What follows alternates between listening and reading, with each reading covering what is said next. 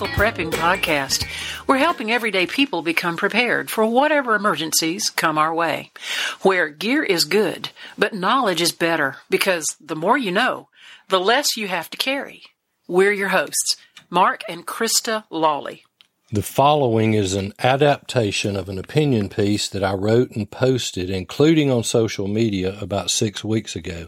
The information given here will be a little bit dated, as the numbers change by the day, if not by the minute.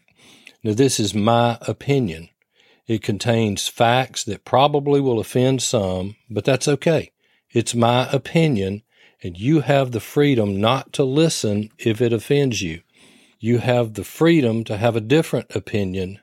Contrary to what some believe, it's okay to have a differing opinion. According to the First Amendment of the United States Constitution, you and I have the inalienable right to have and to voice our opinion. We don't, however, have a right to be heard by the citizens because they also have the right to choose to listen or not to listen. That's supposed to be the beauty of our country, the freedom to choose. Again, the data is about 6 weeks old, but the premise holds today. Here it is. Last week's 7-day moving average of new COVID deaths was 223 per day. For that, the CDC is recommending that those vaccinated wear masks inside under certain circumstances, and that all school children be required to wear masks at all times. Let's contrast that with other diseases daily taking American lives. On average, 2,380 Americans per day die from cardiovascular disease, and 405 per day die from strokes. Why is it not required that we maintain a body mass index of not more than 24, weigh no more than 240 pounds, and exercise not less than 30 minutes per day? Those simple requirements, mandates, would decrease stroke and heart-related deaths by 1/2. Also, 1,680 people die from cancer each day.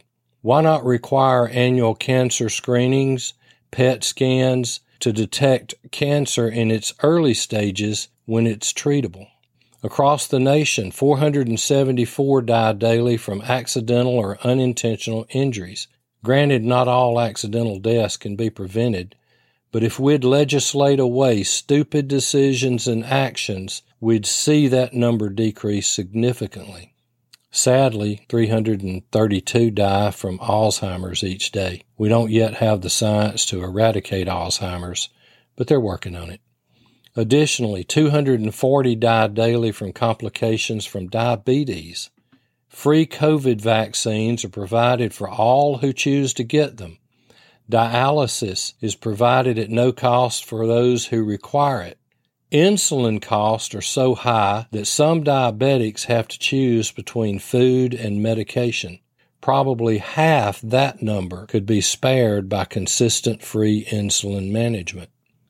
Of the causes of death listed, COVID deaths are the lowest, and there's a 99.7% chance of survival of COVID. Yet there are those who would impose universal mandates and restrictions which bring harm to so many to protect so few. If it is about saving lives, then mandate maximum weight limits and maximum BMIs, implement mandatory exercise, and require annual health screenings and testings. It seems by implementing these requirements, we could save over 4,700 lives per day. Why don't we implement these mandates? Why don't we force people to live a certain lifestyle? Personal choice and personal responsibility. That's why. We have the freedom to choose to weigh over 300 pounds. We have the freedom to choose a BMI over 30. We have the freedom to choose to forego any medical testing. We have the freedom to assiduously resist all exercise. We should have the freedom to choose to or not to receive vaccines, wear masks, travel freely, or stay home.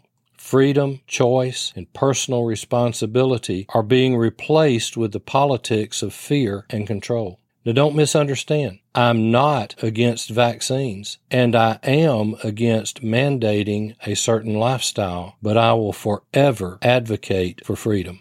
As Patrick Henry said, give me liberty or give me death. You choose. Thank you for listening to the podcast today, and please leave us a 5-star review. That helps more people be able to hear this podcast. Share it with your friends and family. You can reach us on Facebook at Practical Prepping. Email at info@practicalprepping.info, and our website is practicalprepping.info. And as always, remember, stuff happens. Stay prepared.